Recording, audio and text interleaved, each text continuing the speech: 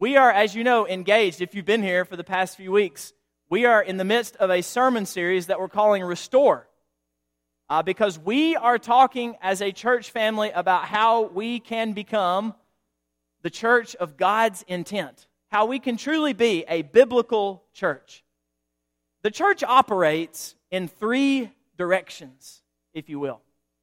We operate upward as we are worshiping our God, as we are studying His Word, seeking to live for Him and express our love for Him upward.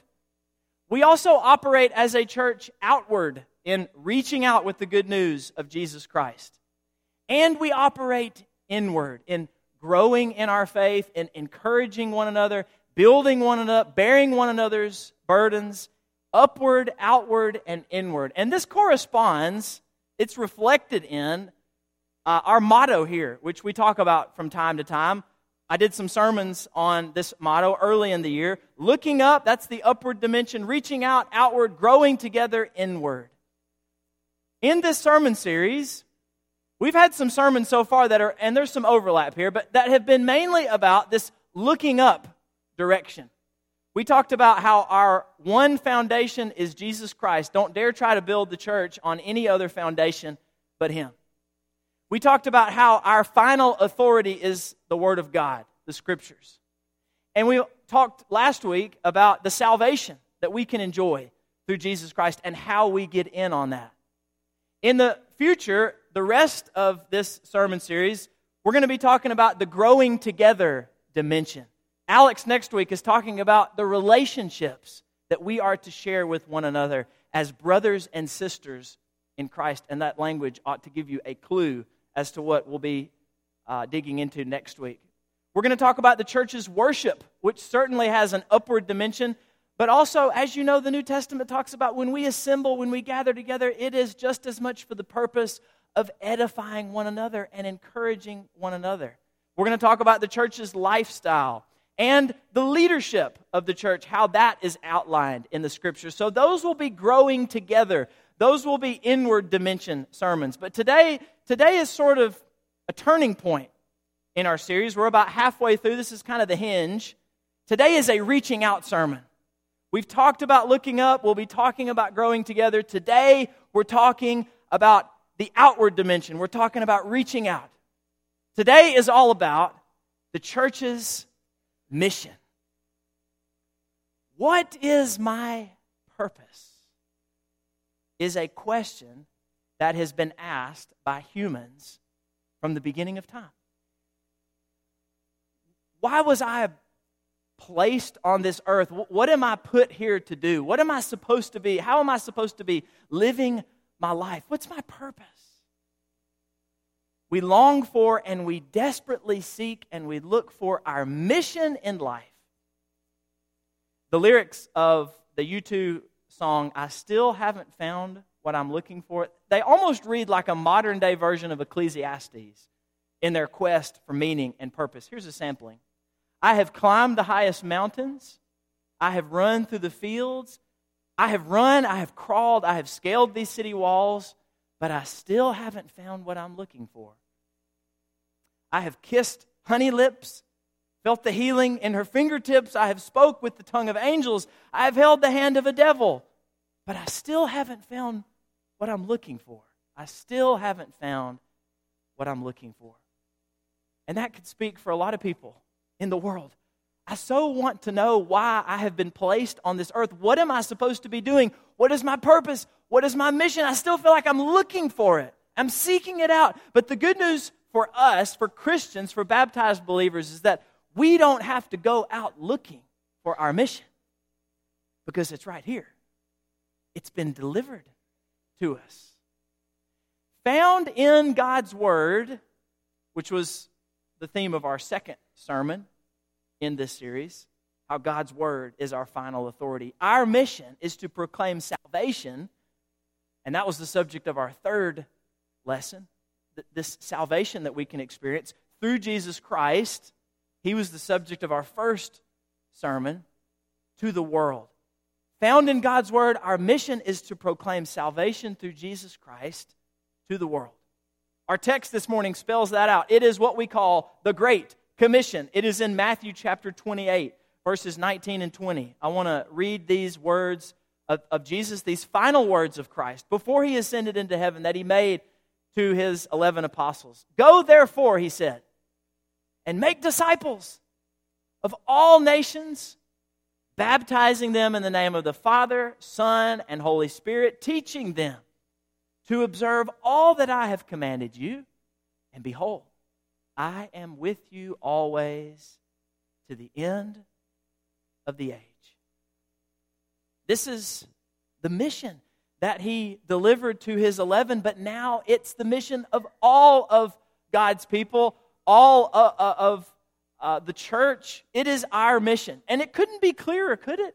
I mean, Jesus spells it out. It is crystal clear, and yet it's astounding, and it's also disturbing how easily we can drift from the mission, how easily we can lose focus on it. Why is that? Why is it that we as God's people have been given such clear marching orders? This is what you need to be doing. This is what your life is supposed to be about. This is your purpose. This is why you were placed here in the first place. How is it that we can botch this? How is it that we can get so far off track, so distracted? I mean, there are countless examples of how people can drift from the mission. I think about something that David Shannon, the president of Freed-Hardeman, shared when he was with us last month. He talked about how all but one of the Ivy League universities, as we call them, Harvard was the first, Yale, the University of Pennsylvania, Princeton, Columbia, Brown, Dartmouth, the upper echelon of universities in our country, all of these were founded in the beginning as Christian institutions by religious people who had great respect for the authority of God's Word. My, how that's changed. Now, not one of these are associated with any religion. At the beginning, God's Word was foundational, it was central to the mission, and see how far they've drifted from that original purpose. It's so easy to do. Here's what can happen to the church. Here's what has happened to the church. It all started with a man, a great teacher, a rabbi, as they called him, who, of course, was more than just a man. We know him as Jesus Christ, the Son of God. And when his earliest followers recognized that about him, they recognized his authority, they understood what he came to do, which was to bring salvation and redemption of all humanity through his teaching, and most especially through his sacrificial death on the cross. He started a movement. And his earliest followers, they joined that movement. They were sold out on that movement. They began to pick up where he left off in spreading the good news that salvation had been delivered once and for all through him. But eventually that movement turned into what you might call a machine. And the simplicity of the New Testament was, what was stacked on top of it was extra stuff, extra biblical traditions and various teachings that even led some people astray from what the Word teaches. It became a machine that in some corners has now turned into a monument or a museum. Christianity in some corners is a far cry from how it began. And now it's all about honoring the past and maintaining the gains that were made. And church buildings, which are supposed to be the hub of the mission, the headquarters, so to speak, now just contain relics looking back to the past. And it's communicated by the decor that our best days are behind us. Those were the glory days, but now that's past. And what we're concerned about now is just maintaining, holding our own, keeping people in the pews happy. That's what has spawned the greatest movements in Christianity throughout our history. The Protestant Reformation of the 1500s and 1600s, where people said, hold up a second.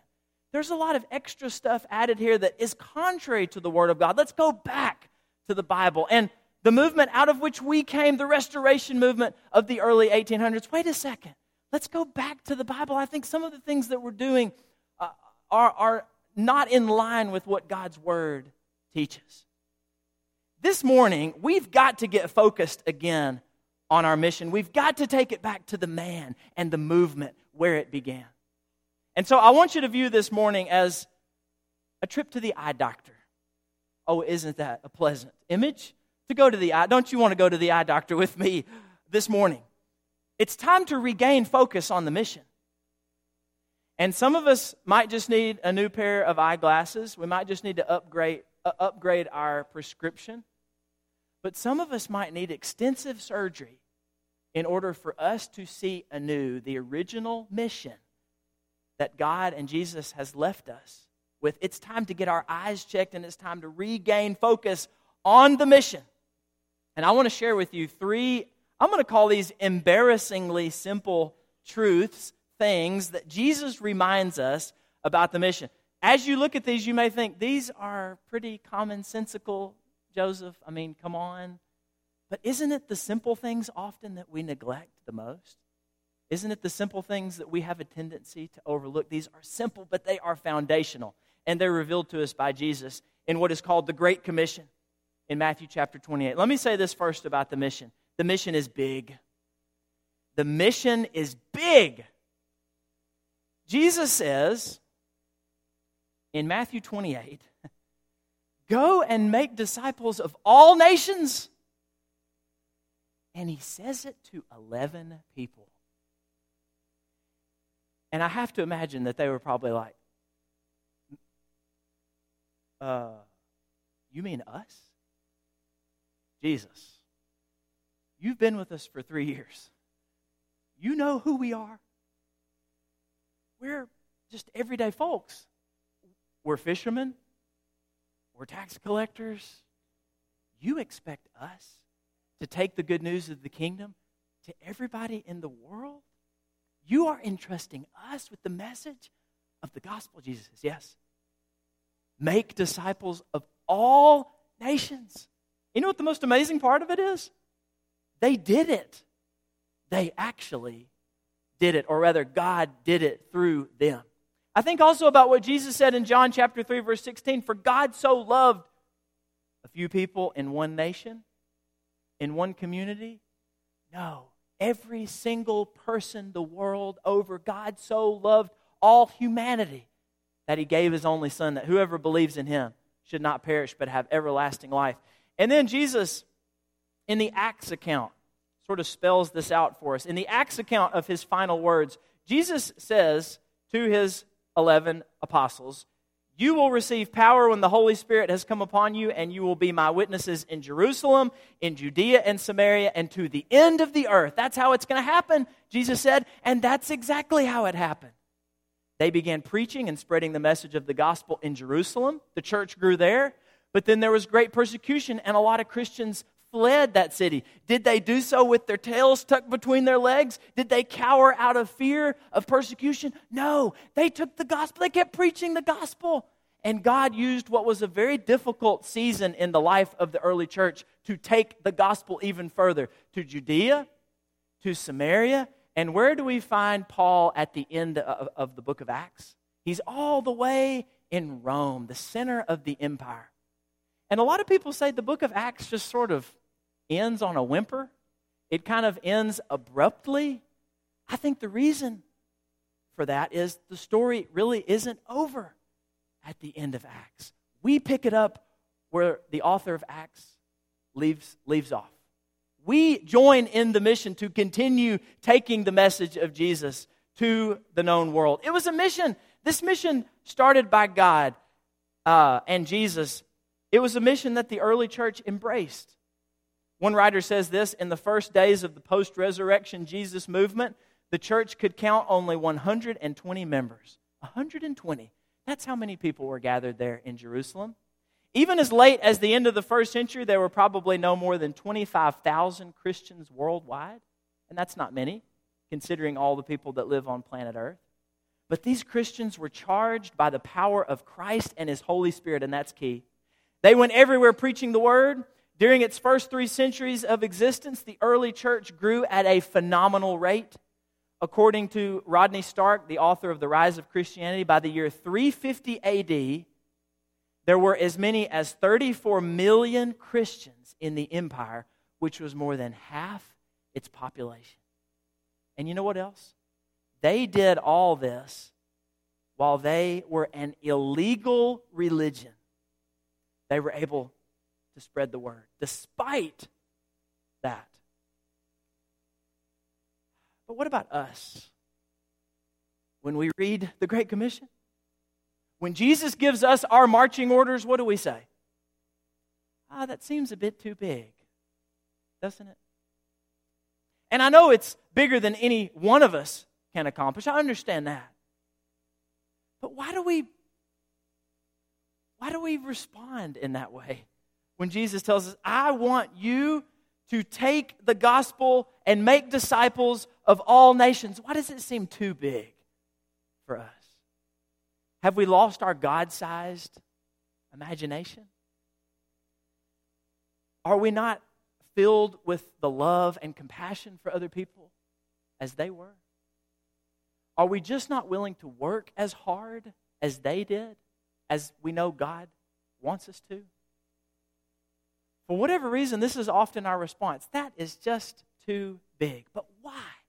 Let me ask you some questions. Is God any less powerful today than He was then?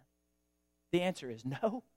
Does God work in different ways today? Yes. Then we see Him working in the pages of Acts in the era of the early church, certainly. But is He any less powerful? No. Is the gospel message any less convicting? No. Is the Spirit any less active? No. Does it work differently? Yes. But it's still active. God can do through us what He did through them. If we let Him, if we take His message seriously, as they did. But no, we want to throw all of these excuses out. You know what they did? They just did it. They embraced the mission and they got to work and they trusted God with the results. They didn't worry about it. Why don't we respond with that level of just obedience and trust and devotion? Okay, God. Roll up the sleeves. Let's get to work. Let's do it. Let's change the world. And on top of all that, behold, Jesus says, I am with you. You don't have to do it on your own. I'm going to be with you always. There won't be one moment in your life where I'm not present with you.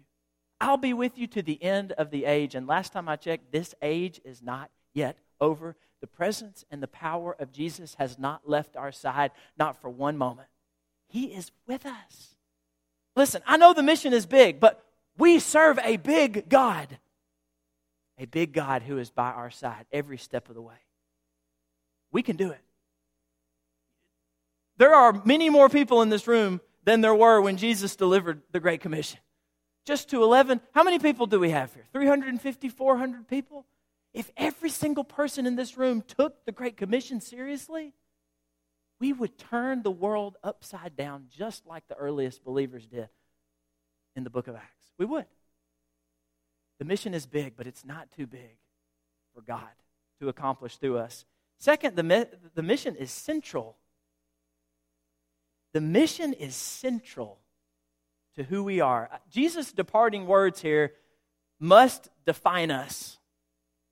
And everything we do, all our programs, all our activities, all our ministries should serve the mission. Not just the outward mission, but the upward mission and the inward mission, all those things that I mentioned earlier. Every single thing that we do as a church family should be about fulfilling the mission. Let me say this. Anything that we do that is above and beyond what is sanctioned in Scripture, anything that is extra, is expendable. And we can make adjustments as we go if we find that the things that we are doing are not helping fulfill the mission. And I'm talking about extra things. I'm talking about traditions. And yet that's hard for us to do, isn't it? To let go of traditions that we've been doing for years and years, but might not be working as they once did. If we are mission-minded, then we will have no sacred cows. There ought to be no sacred cows in the Lord's church, no program, no ministry that we are so attached to, even if it's completely ineffective, that we're not willing to cut ties with and leave behind. If it's not working, if it's not helping us fulfill our mission. I once heard it said like this: you need to date your programs, but marry your purpose.